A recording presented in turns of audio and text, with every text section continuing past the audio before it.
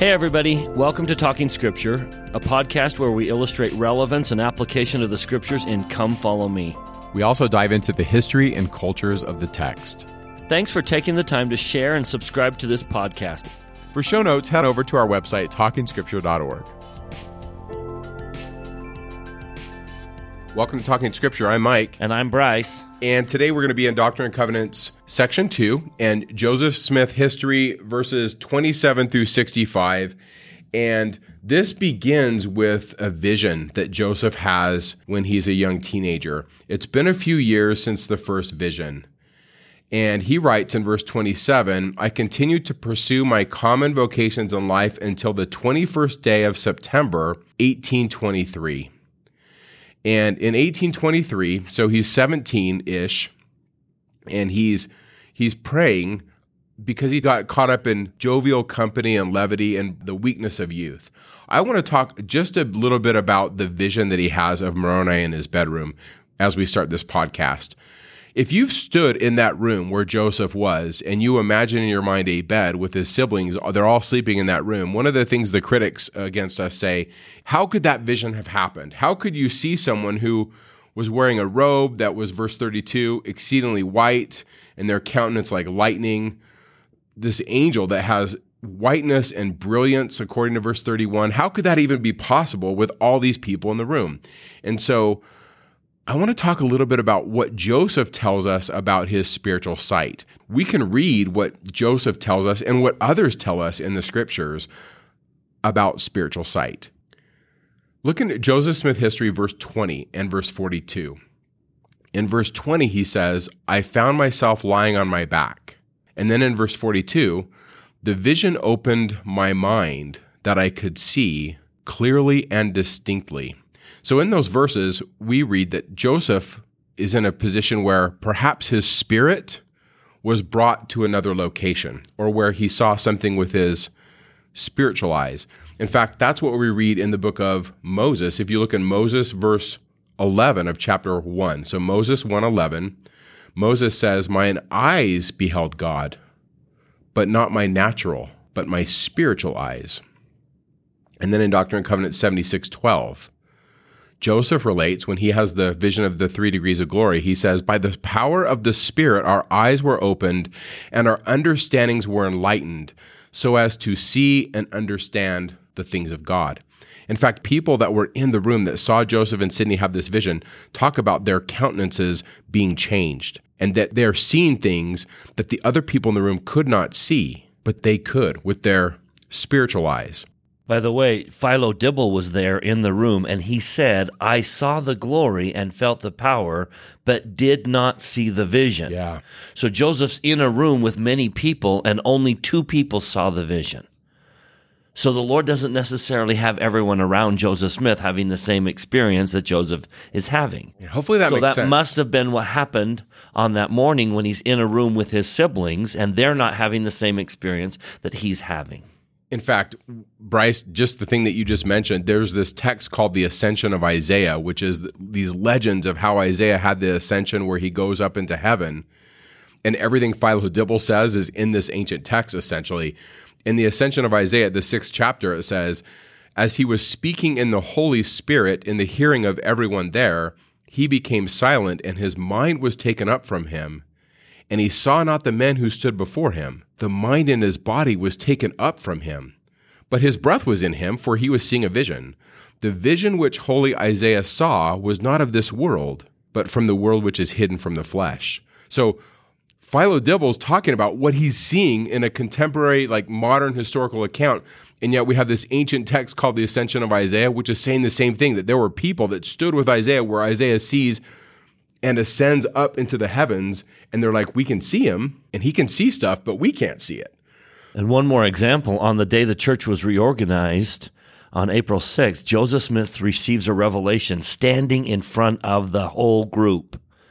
And no one sees the revelation. Joseph just kind of pauses. And then he says, write this down, and he receives a revelation.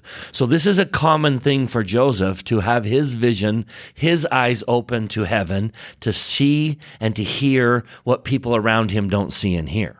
So let's talk about weakness of youth and Joseph and his circumstance, Bryce. So Joseph says that, remember, he's 14 when the first vision occurs. He would have turned 15 in the year 1820, in December. So in 1820, where he has the first vision, he's 14. And when Moroni comes, he's 17. He's 17 turning 18. So he's basically the age of a senior in high school. Now think about your high school years. Think about some of the silly, crazy things you did. Well, Joseph Smith is that age group. And he says that he fell into foolish errors. Verse 28, he says, being of very tender years and persecuted by those who ought to have been his friends and treated him kindly, I was left to many kinds of temptations, and mingling with all kinds of society, I frequently fell into many foolish errors and displayed the weakness of youth and the foibles of human nature. And then he says, but no one should suppose I committed any major sins or major crimes. But he fell into what he calls the weakness of youth. Now, my wife and I have 10 children, and I have spent my whole life surrounded by youth. I love the youth of the kingdom. But they do have a weakness. We all have a weakness. It's the weakness of youth. And Joseph Smith says he fell into the weakness of youth. I find it fascinating that foolish errors is plural and foibles of human nature is plural. But weakness of youth is singular. As if he's saying, I showed the weakness of youth. I fell into foolish errors. I showed the foibles of human nature, but I displayed the weakness of youth. May I suggest that here is the universal problem of youth. Now, maybe this will help those of you who are listening with parenting or as you deal with the young people in your family and in the church. But what is the weakness of youth? Now, this is Bryce here. I'm just going to use the Joseph Smith story and 30 years of being surrounded by the youth of this church to share what I believe is the weakness of youth, the one that Joseph Smith is going to display on numerous occasions. So, let's jump into the visit of Moroni. Now, we're going to come back to the meat. I just want to use this to set the setting here. Moroni is going to come 4 times between the night and the next day, 4 visits to Joseph. And every single time, he repeats word for word exactly what he said the last time. So the first time he comes, he really needs to help Joseph Smith understand where he fits in the overall scheme of things, the whole plan of salvation. So he quotes a whole bunch of Old Testament prophecies. Now, we'll get into that in just a minute. But he quotes these Old Testament prophecies and says, do you understand why there's going to be a restoration? And that's the first visit. So verses 29 through 43 is the first visit, and then 44 and 45 is the second visit. And notice he says, again related the very same thing which had done the first visit without the least variation. So word for word, he repeats the first visit and then adds a new one. Now verse 45 says, he talks about great judgments which were coming upon the earth. So, first visit, here's the Old Testament prophecies about you and the restoration. Second visit, let me tell you what's coming, Joseph, that we need to prevent or at least prepare the world for. And then verses 46 and 47 is visit 3. And again, middle of verse 46, he rehearsed or repeated over again to me the same things as before. So he repeats visit 1. He repeats visit 2. So he talks about the prophecies of the Old Testament, and then he quotes the destruction that's coming in the latter days. Now, what's new this time? Verse 46, an angel standing in the air, clearly clothed in power from heaven. Not a source you should dismiss, but an angel standing in the air added a caution, saying, Satan would try to tempt him to get the plates for the very purpose of getting rich. This he forbade me. saying that I must have no other object in view in getting the plates but to glorify God, and must not be influenced by any other motive than that of building his kingdom. Otherwise, I couldn't get them. An angel standing in the air says, Joseph, Satan is going to try and tempt you to get these plates to get rich. Don't do it. Now, that was the last thing that Moroni said in the night visions. So he wakes up in the morning, he goes to work, he's weak, his father sends him home. He falls, he comes, he wakes up, and there's Moroni for the fourth visit. Verse 49 is the fourth visit. And again, he related unto me all that he had related to me the previous night. So clearly, right there in the field, Joseph was told one more time, Satan is going to try and get you to use these plates to get rich. Don't do it. Now, verse 49, he adds one new thing, which is go tell your father. So Joseph ran to tell his father and then went to Cumorah. So how long has it been since Moroni telling him that Satan was going to tempt him to get the plates to get rich and his journey to Cumorah? How long could it possibly have taken to go talk to his father and then head to Cumorah? What, 2 hours at the very most? So 2 hours ago. And the last thing Moroni said in your 3 night visions is, Joseph, listen to me. Satan is going to try and tempt you to get the plates to get rich. Clearly, it should be on his mind. And yet, the whole journey to Cumorah, Joseph is thinking about getting the plates to get rich. Even though less than, 2 hours ago, an angel standing in the air says, Joseph, Satan is going to tempt you to use these plates to get rich. And yet he does it. On the way to Cumorah, he falls into the very trap he was warned. Now, those of you who are parents are probably sitting here laughing because this is such a teenage thing. You tell them and you tell them and you tell them and you say, standing in the air like Moroni, don't do this. And yet they get caught up in the moment and they do the very thing you warned them not to do. Now, everything Bryce is talking about is not outlined in Joseph Smith history, but it is in the accounts that he relates. It's in Oliver Cowdery's writings, and I would really suggest that you read Saints. That first volume is really well put together by some great historians that have worked really well to kind of put all these pieces together so that as you go through the Doctrine and Covenants, you can see these real men and women of the Restoration. And we are going to give you a new resource. A little side note here. If you go to the very end of the Pearl of Great Price, you'll notice after the verses end, there's a little excerpt. It's in a different font so that you know it's not the same as Joseph Smith's account. That's Oliver Cowdery writing. Oliver Cowdery wrote a series of 8 letters that he published. It's kind of an exchange between him and W.W. Phelps. And he's kind of answering these questions that W.W. Phelps has asked. Now, Joseph Smith is overseeing this. We know that because Joseph makes a few comments. So these letters that Oliver writes are pretty legit because Joseph is there. So we're going to put them in the show notes. They're the 8 Oliver Cowdery letters. And that's where we get a little bit more of this account that, what happened on his first journey. Let me read from those letters about this journey to Cumorah. Here was a struggle indeed, for when he calmly reflected upon his errand, he knew that if God did not give, he could not obtain. And again, with the thought of hope of obtaining, his mind would be carried back to its former reflection of poverty, abuse, wealth, grandeur, and ease, until before arriving at the place described, this wholly occupied his desire.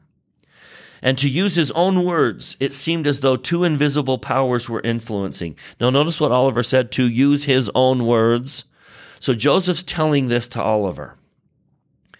It seemed as though two invisible powers were influencing or striving to influence his mind, with the reflection that if he obtained the object of his pursuit, it would be through the mercy and condescension of the Lord, and that every act or performance in relation to it must be in strict accordance with the instructions of that personage who communicated the intelligence to him first.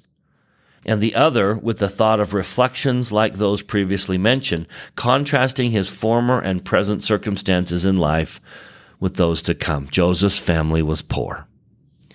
And then Oliver continues, that precious instruction recorded on the sacred page, pray always, which was expressly impressed upon him, was at length entirely forgotten.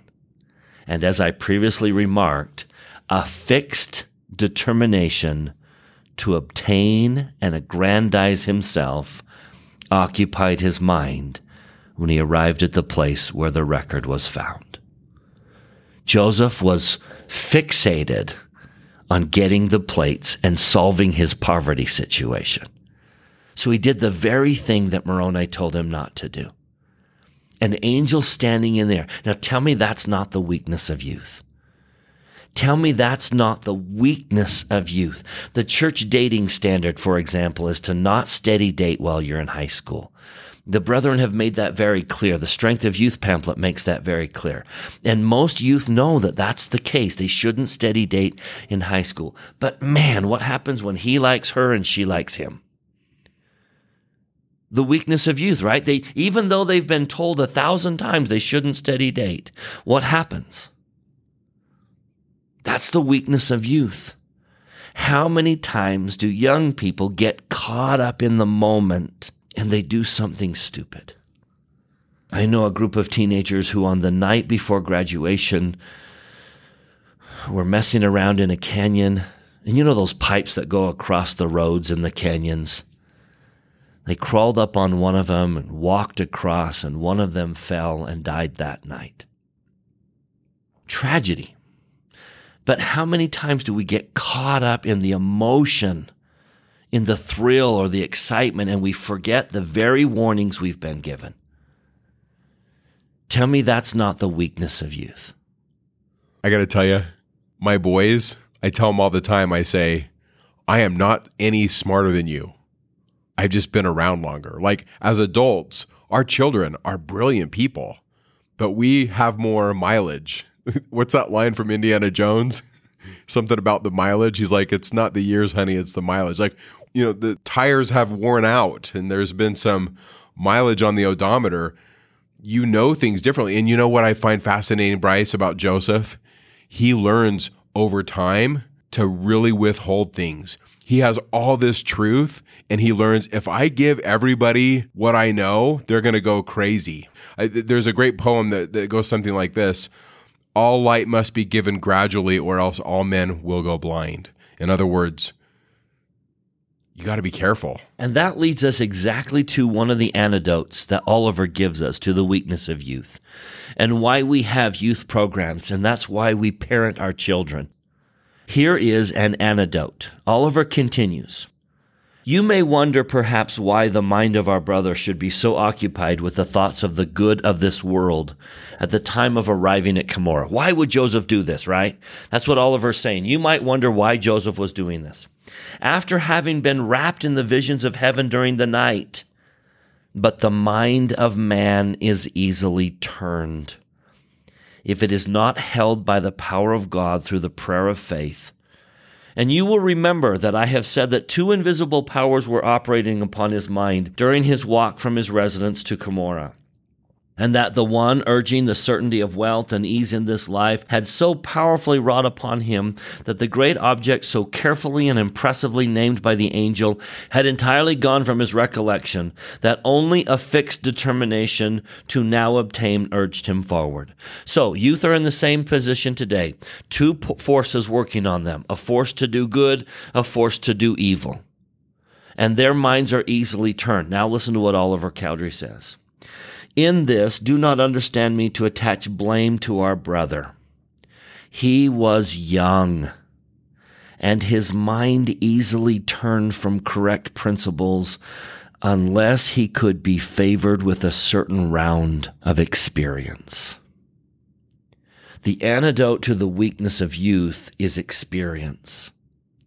Joseph Smith in Liberty Jail will write, the things of God are of deep import, and time and experience and careful and solemn and ponderous thoughts can only find them out. This is exactly why the Lord allows us to have the experiences of youth, so that we gain those experiences and are wiser. One of the reasons I think Joseph calls this the weakness of youth is we're supposed to learn from our experiences and avoid that weakness as we get older. But young people don't have that experience. And they're often turned. They're turned by social pressure. They're turned by their emotions. They're turned by so many things. And they lack the experience to realize that they're being turned. So that leads us to the other antidote. If you'll go back to Joseph Smith history, back to verse 28, Joseph said that the reason he fell into foolish errors and displayed the weakness of youth is he didn't have the right kind of friends. Notice he says, I was persecuted by those who ought to have been my friends. Now, what do good friends do? Ready? Joseph Smith gives us the greatest definition of a true friend I've ever found anywhere. And it's right here in the scriptures in the Pearl of Great Price. True friends treat you kindly. And if they suppose you to be deluded, they endeavor in a proper and affectionate manner to reclaim you. There's this false idea out there that true friends have your back and they won't squeal on you. True friends don't do things to get you in trouble. Or another one is that they just like me who I am. Yeah. They don't want me to get better. They accept me with all my imperfections, and they let my imperfections lead me into foolish errors. Right. Joseph says, no, true friends, if you're going to destroy yourself, will stop you. A true friend will, in a proper and affectionate manner, reclaim you. In other words, what the youth need are friends that will say, no, this is dumb. We're not going to do this.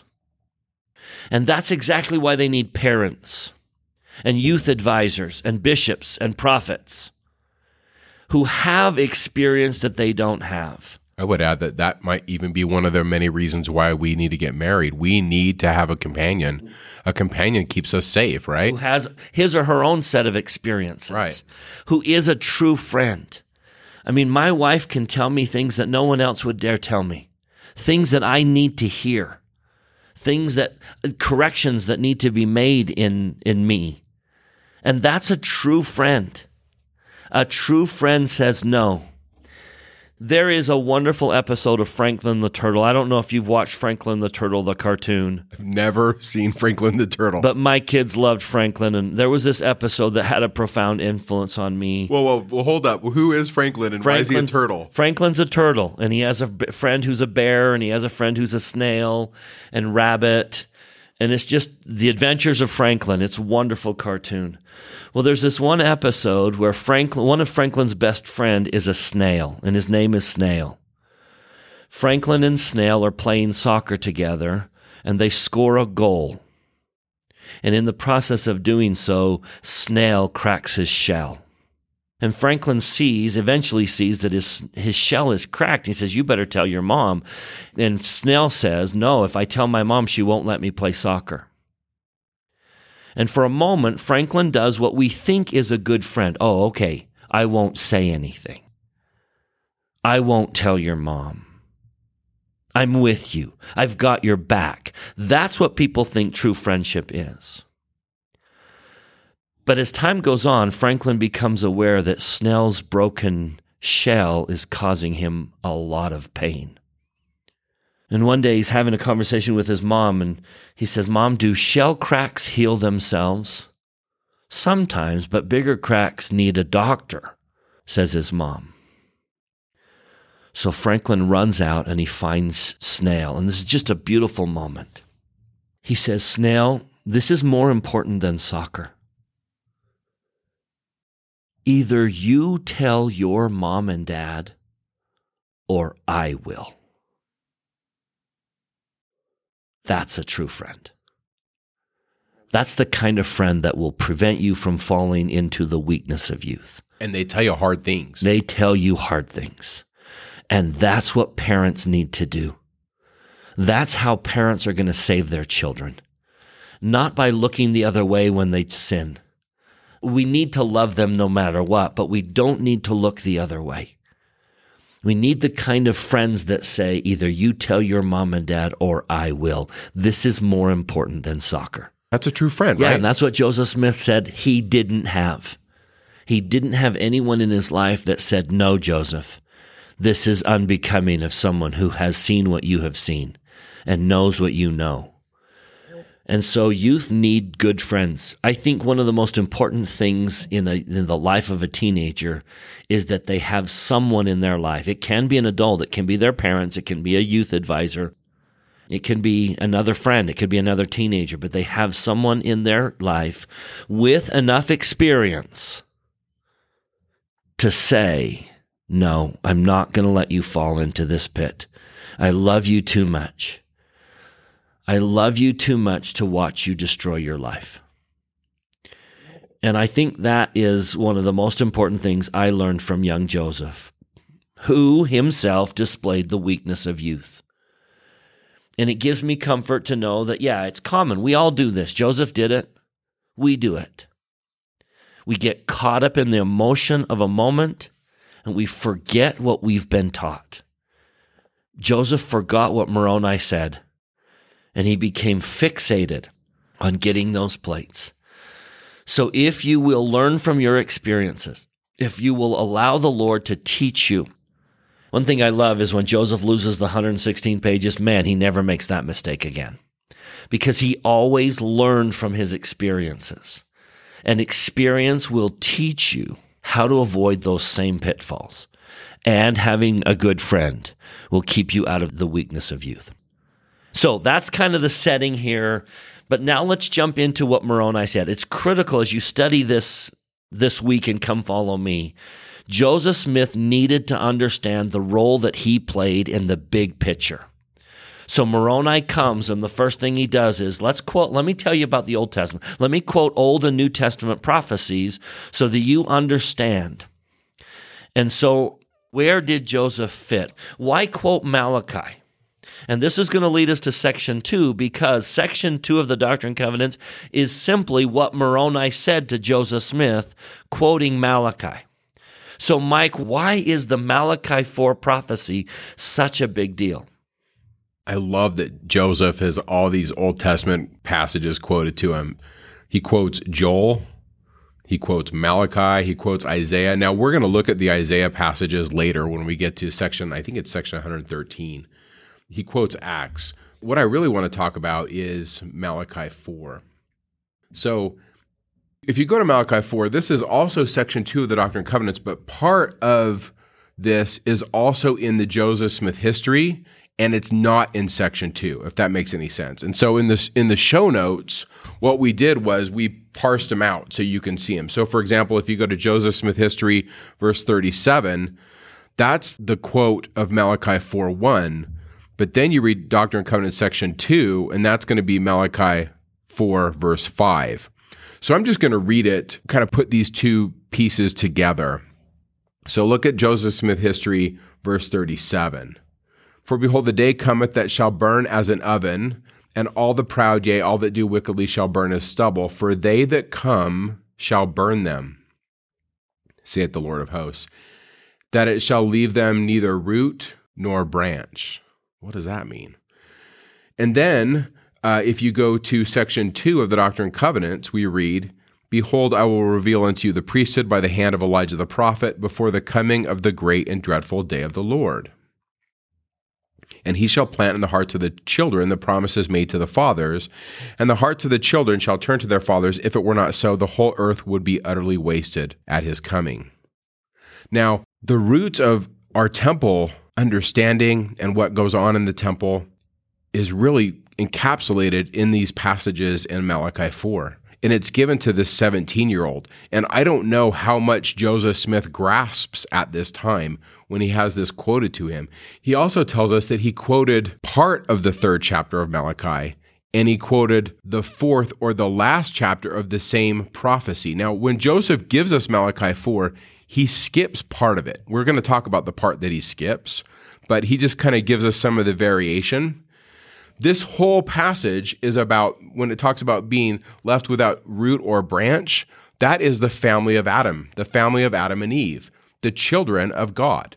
In other words, we're all to be sealed together. And this is, if you think about the highest ordinances in the temple, when a man and woman are sealed in holy matrimony for a time in all eternity, that is the purpose of the creation of the earth. And if you take the bookends of the Old Testament, you take Genesis 1 through 3 and you take Malachi 3 and 4, both of these have everything to do with the nature of God and the nature of man. What I mean by that is Elohim is used throughout the first couple bits of Genesis, and that means God's plural. And then we read that he made them male and female in the image of God. And so I'm going to push this idea that there's plural, that there's Heavenly Father and Heavenly Mother.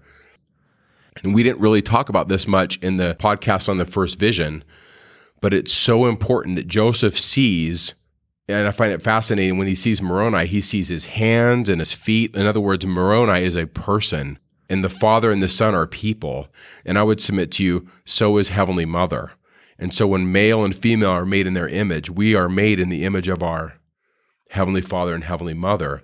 And so in this context, the purpose of the earth is for us to be sealed together as families. Now, many prophets have spoken about this. Just a couple of quotes.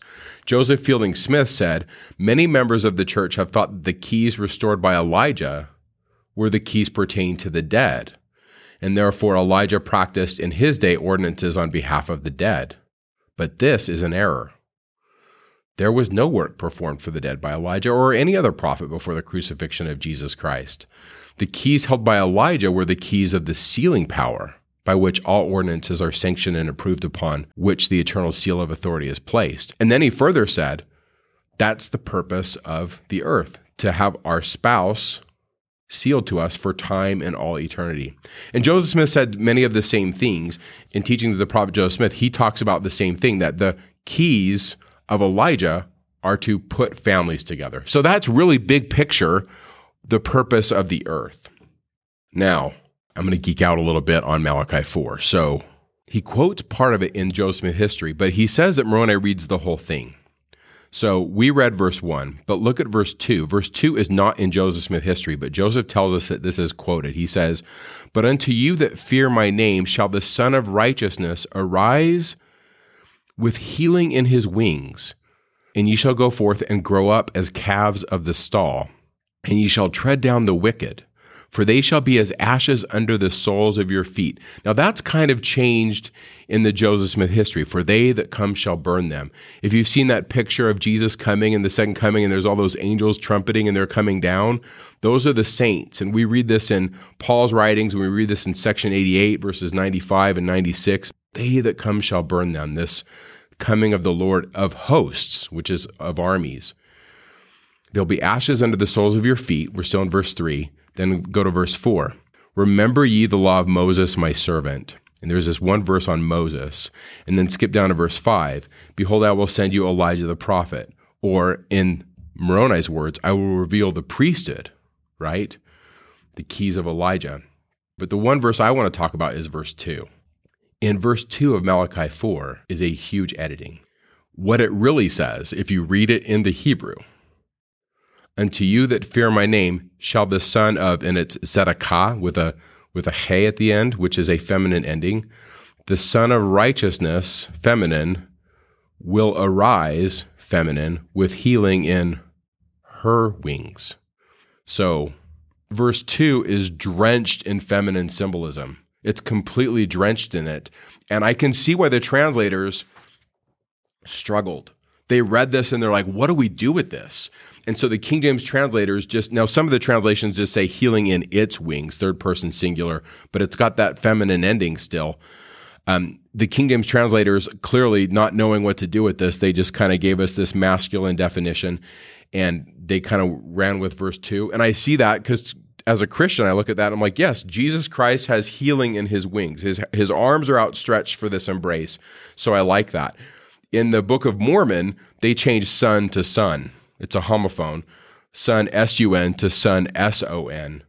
And some LDS scholars have said maybe that might be a scribal error. I don't know. It doesn't matter because it's all of it. In other words, here's the image I want you to see. We have Shemesh Zedekiah. We have this son of righteousness in the feminine that's rising, and it's also feminine and is tied in with healing in her wings. What is this? In ancient Israel, before all the changes, there was this notion that there was a mother goddess, and we read this in a lot of the literature that was surrounding the Israelites anciently, and we'll cite this in the show notes, but they call her the royal heir, the virgin, the great lady who tramples upon the sea, the creator of all things holy. And so a millennium before we ever get to the book of Revelation, 2 millennium even, the woman clothed with the sun in the book of Revelation chapter 12 could be this Hebrew goddess who was worshipped in Jerusalem until the purges of the 7th century. She's the queen of heaven, the consort of the king.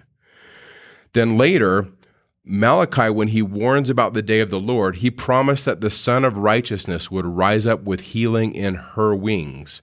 And in the book of Revelation, she gives birth to her son, and then she flies away, once again, on eagle's wings into the desert, if you read Revelation 12, verse 14.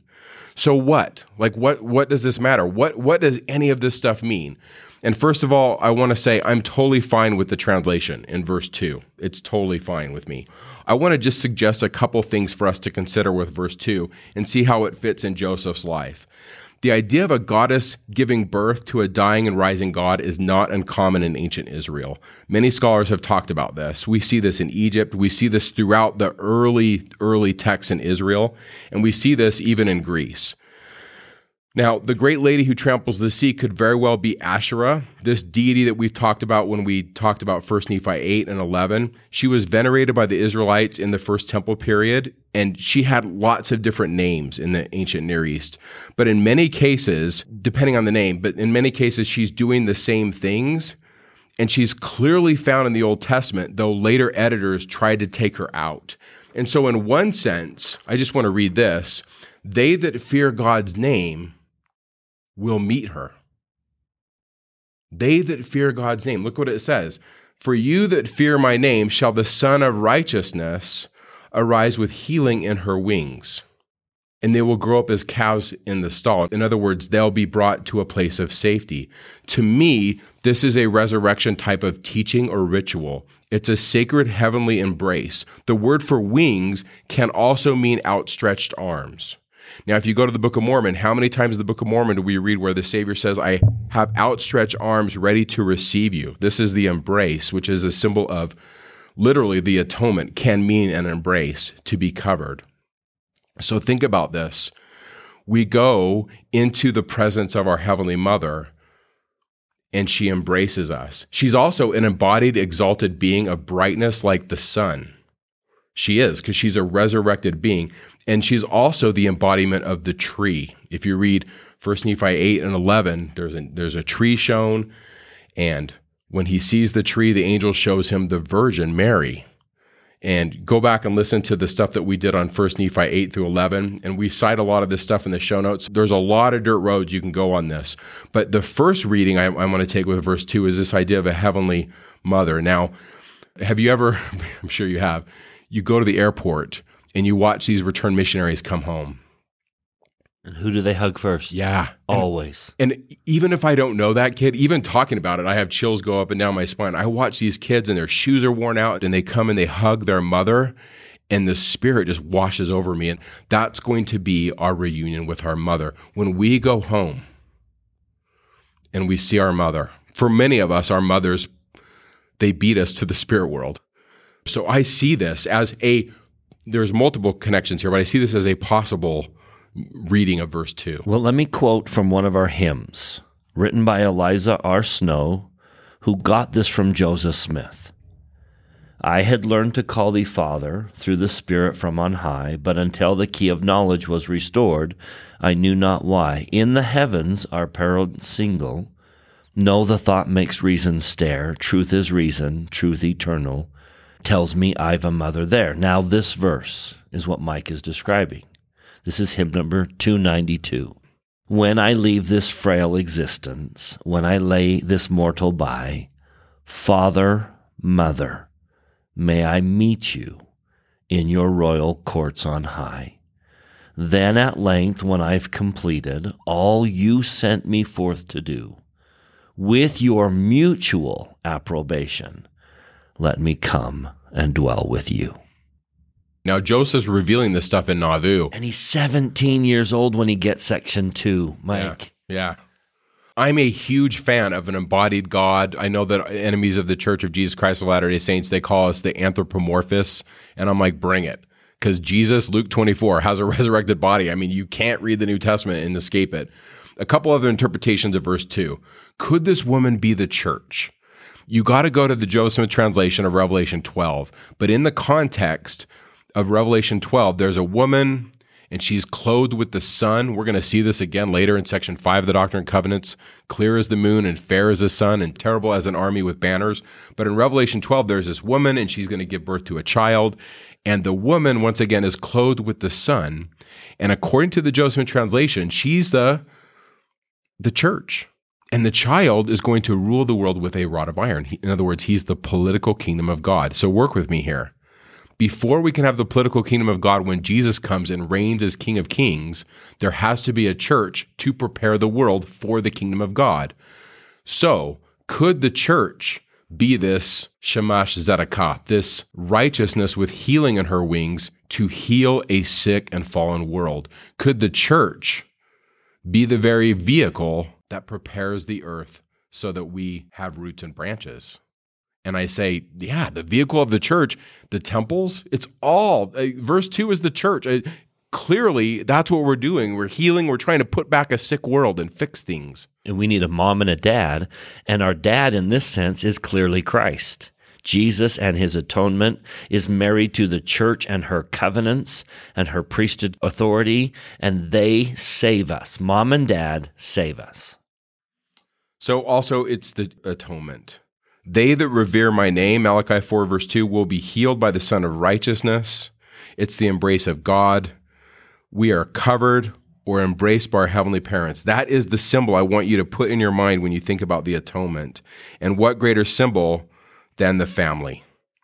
And so Asherah was a tree. That was one of her symbols. So we're back to the tree. Notice that the Old Testament begins and ends with the symbol of the tree. And notice that the New Testament ends with the symbol of a tree. And notice that the Book of Mormon begins with a symbol of the tree. So I think there's a theme here. And by the way, I really do think that a lot of these ideas are early pre-Jewish apostasy ideas of the tree, that John's putting this in there, that Lehi is coming from this tradition. So in closing, on my little geek out moment of Malachi 4 verse 2, I just couldn't help myself. I'm like, I have to share this. It's all about the family. When we embrace our heavenly parents, we're covered. We're covered in love. When we come into Christ, he atones. He covers us. And when we go to the temple, if you think about all the things that we do in the temple represent putting on Christ and coming unto him. Just a thought, especially if you're a mom. When your child comes into the celestial room for the first time, that is kind of what it will be like. I once had a student say, I don't see the tree anywhere in the Holy of Holies. And I said, the first time you went to the celestial room, what did you do? And she's like, I hugged my mom. And I'm like, there it is. That's what I want you to think about when you see this. So Bryce, to me, Malachi 4 is layered, it's temple, it's family, and it's blowing my mind that Joseph at 17, he's like, here it is. And so let's be clear, the very first, now I know section 1 comes sequentially first, but it doesn't come chronologically first. If you go to that chronological order that's before section 1 doesn't come first. Section 2 is the first section of the Doctrine and Covenants. So let me be clear. The Doctrine and Covenants begins with a very, very powerful reference to temples and what we do in them. And that if we didn't do that, the whole earth would be wasted, meaning the earth has not lived up to its created purpose. If we don't seal families for time and all eternity, then we've missed the whole purpose of the earth. So the very first section of the Doctrine and Covenants is a clear reference to temple. Now, just kind of playing on that theme, let me just take you throughout the whole rest of the Doctrine and Covenants and show you how the Lord feels about temples. He begins the Doctrine and Covenants with a reference to temple by quoting Moroni on the night that he comes to Joseph Smith. Then he sends them to Ohio. And when he sends them to Ohio, he says, I'll give you my law. Notice what happens everywhere the saints go from Ohio. One of the places they go from Ohio is to Jackson County. So turn to the very first section given in Jackson County. That's section 57. The first time they ever stand foot in Jackson County, Missouri, Joseph gets section 57. And what does the Lord say in verse 3? This is Zion, and oh, by the way, there's a spot for the temple right there. First section in Jackson County, Missouri, and the Lord is talking about a temple. Now, when they leave Jackson County, when they get kicked out of Jackson County, where will they go next? They'll go to Far West. So go back to your chronological list of sections. What's the very first section received in Far West?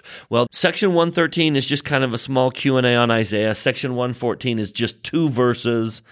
So the real main section is section 115. And notice he names the church, and then verse 8, what does he say? Brand new to Far West. And what does the Lord say? Build me a house. Build me a house. Okay, now, when they get kicked out of Far West, where do they go? They go to Nauvoo. Very first section of it given in Nauvoo, 124. The very first section in Nauvoo. And what does the Lord say? Let's start in verse 26. Send ye swift messengers, chosen messengers, and say unto them, say unto the whole world, come ye, with all your gold and your silver, your precious stones, with all your antiquities, with anyone who has knowledge of antiquities.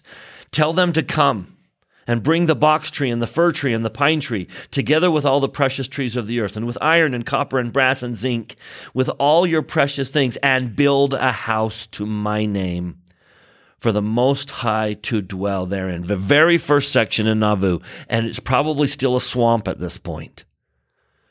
And the Lord says, get the finest materials on earth and build a house. Verse 28, there is not a place found on earth that he may come to and restore again that which was lost unto you, or which he hath taken away, even the fullness of the priesthood. Now, you want to know how the Lord feels about these temples? Look at verse 31 and 32.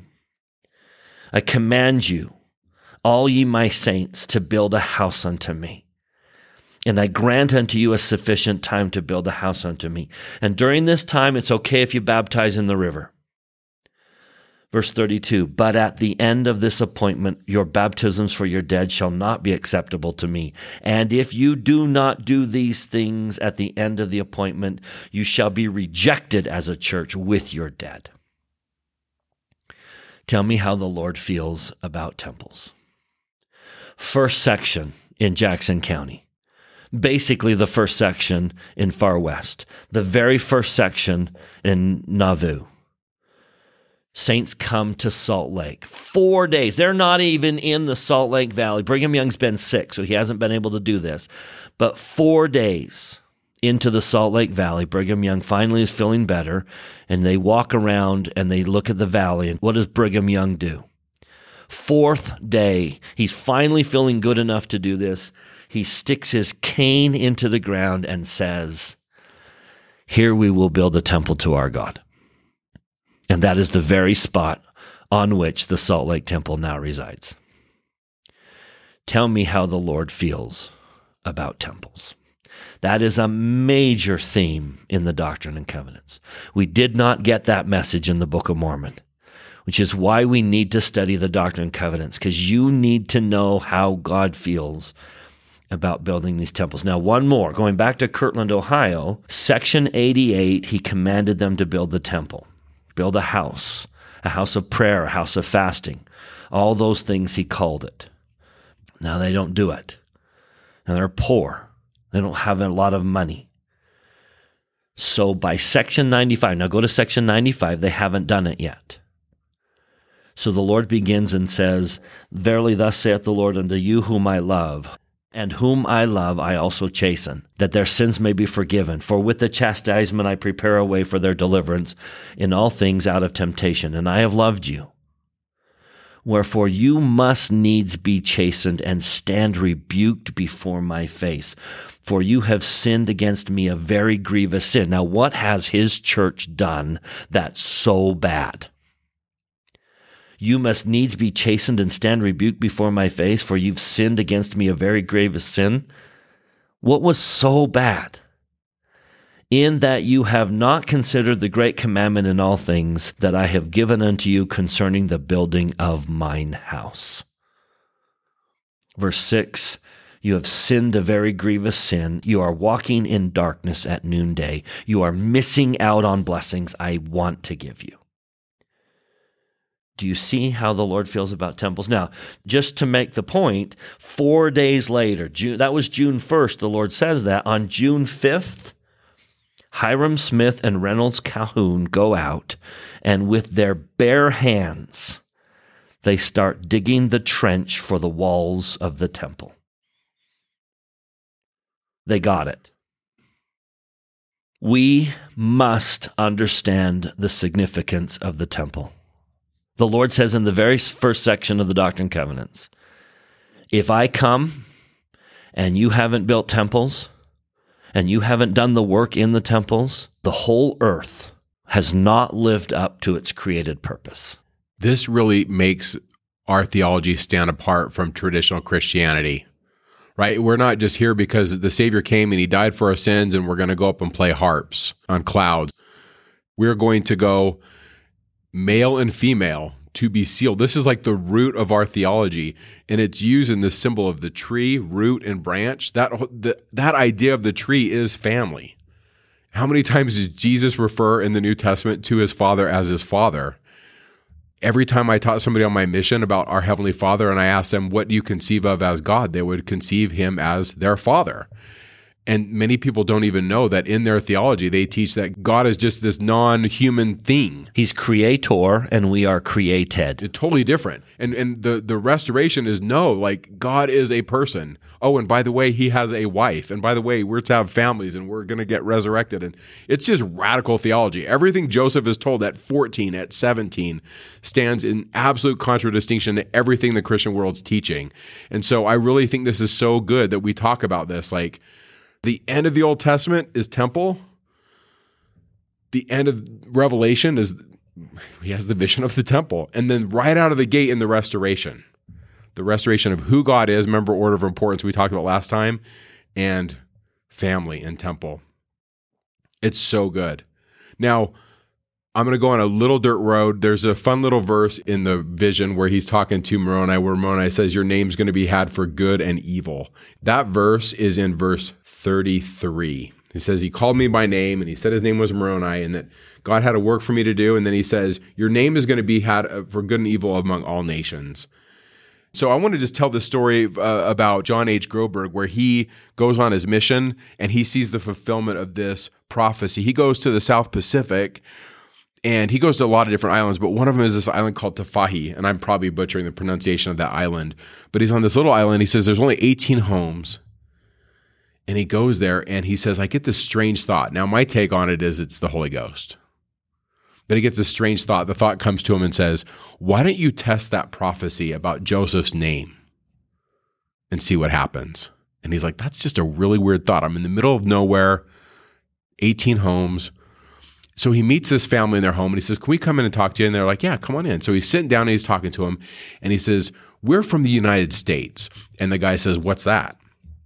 And then he says, well, it's this island far away and there's millions of people, and the guy has no comprehension. And he starts asking this guy questions like, ask him about Europe. Never heard of Europe. Asked him about the world wars. Have you heard of World War II? The Korean War? Nothing. Didn't even know what was going on in the world. He's on this little island. And then John H. Groberg looks at him and he says, have you heard of Joseph Smith? And the man says, I'm going to need to ask you to get out of my house. What? John H. Groberg says, why? And he says, because I've heard of Joseph Smith. I was warned that there would be people that would come and talk to me about this false prophet. We had a minister come and talk to us, and he said, no matter what you do, don't listen to anybody talk to you about Joseph Smith. And Elder Groberg had to leave. And he writes this in his journal, and he says, I never thought that on an island where they don't even know anything of the world that they've heard the name of Joseph Smith. And so I just want to add my testimony to that. I think about this. This is a young man who says, I'm an obscure boy. I'm a man of no distinction. I'm just a guy that's working as a farmer. And at 17, he's told by an angel that his name will be had for good and evil. That prophecy came to pass. I mean, I don't recommend it, but you go search Joseph Smith's name, man, they either love him or hate him. And so I just want to add my testimony to the group of people that say, Joseph Smith is the guy. Like, he was called and he did what he was supposed to do, and he wasn't here long.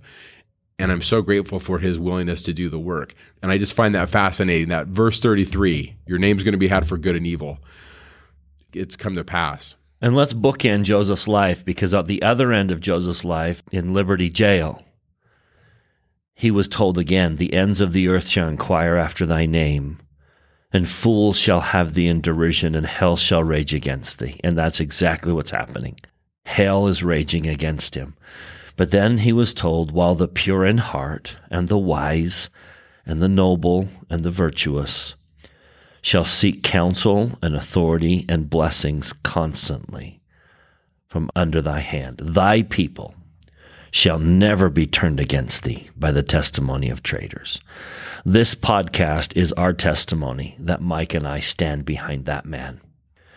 Both of us have spent our lives studying his life, his teachings, his words, his example, the authority that he restored, the truths that he restored. And the two of us stand as witnesses that he was, in fact, a servant of God, that he was a moral, good, honest man who had keys bestowed upon his head. I love one time Joseph Smith said, don't expect me to be perfect. If you expect me to be perfect, then I'll expect you to be perfect. But if you want me to grant you some leeway, then you need to grant me some leeway. I know he wasn't perfect, but I know he was a man of God. So if you go to verse 53, it says, I was forbidden to take the plates. And then he says, until 4 years from that time. Now, Joseph tells us in that verse, hey, it was 4 years. But I don't think he knew that at the time. At the time, I think Joseph was like, well, when can I get him? And every year he would come in September and he would be tutored by Moroni. And on the third visit, so 3 years after the initial visit, he goes there, and Alvin has passed away, and Joseph's a little bit older. He has some more experience, and the angel tells him a couple of things. One of the things he says is stop money digging, and that's in verse 55 and 56, where Joseph talks about he was involved in digging for money for Josiah stole. I'm not going to talk too much about that, but Moroni says you got to get out of that. And then the other thing he tells him is he says, you need to bring someone with you. And this is kind of tying back into what Bryce was talking about, the importance of friends. Now, Joseph looks at Moroni and he says, well, who am I supposed to bring? And Moroni looks at him and he says, you will know. And then Joseph writes, right when he said that, I knew it was Emma. He's not married. But right when Moroni says, you will know, Emma comes to his mind. And so Joseph courts Emma, and they get married, and Emma's father is not too excited about it because there are lots of evil things being said about Joseph. And so they elope. And so when Joseph goes to get the plates, he and Emma go to get them. Now, it doesn't say this in Joseph Smith history, and I don't see Joseph Smith saying this, but I'm going to speculate a little bit. I think that part of Joseph's mission and part of being at least anciently a teacher of righteousness was this idea that you're married. It's a very common thing in Judaism for a man, when he's to be a teacher of righteousness, that he be married. And I think Emma was integral into Joseph translating. She's an integral part of the restoration in Joseph's experience. I really think that there's so much shaping and molding in Joseph that's coming from Emma, that she's helping rub off these rough edges, and they're having these discussions, and she's helping him, guide him through this. And so in the show notes, I give a couple references, at least from the ancient Jewish perspective, about the importance of being married.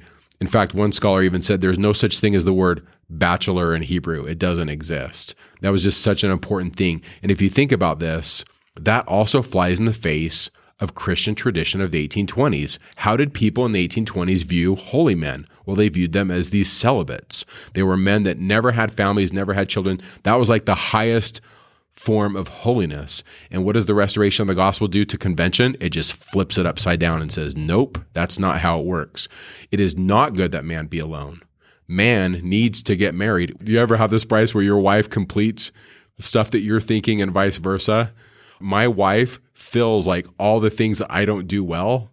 Like she compliments me, and I try to I try to compliment her. In other words, we work together, and I'll never forget what the sealer said to us when we got married. He looked at my wife and I, and he says, "You two will accomplish more together than you ever could alone." And with that, we're going to come to the end. Now, there's a lot more in Joseph Smith history.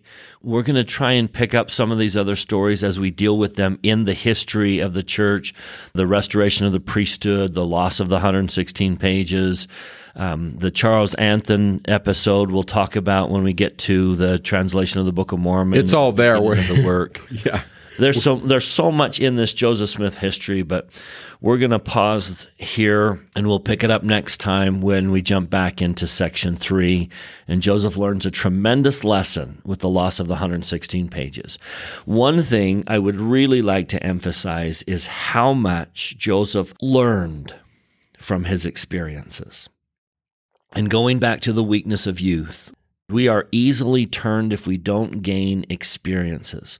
May you recognize that the Lord is tutoring you and giving you the very experiences that you need as you learn from them and grow. Joseph will never, ever make this same mistake again that he made with the 116 pages. And I think that's one of his great attributes, is he learned from his experiences and surrounded himself with true friends. May you find true friends in your life. May you be a true friend to those who need you, who are experiencing the weakness of youth. And with that, we end, and we'll see you next time. Talking Scripture is not an official production of The Church of Jesus Christ of Latter-day Saints. The opinions expressed in this podcast are Mike and Bryce's opinions only. We refer you to official church sources and the church website to clarify any doctrinal questions.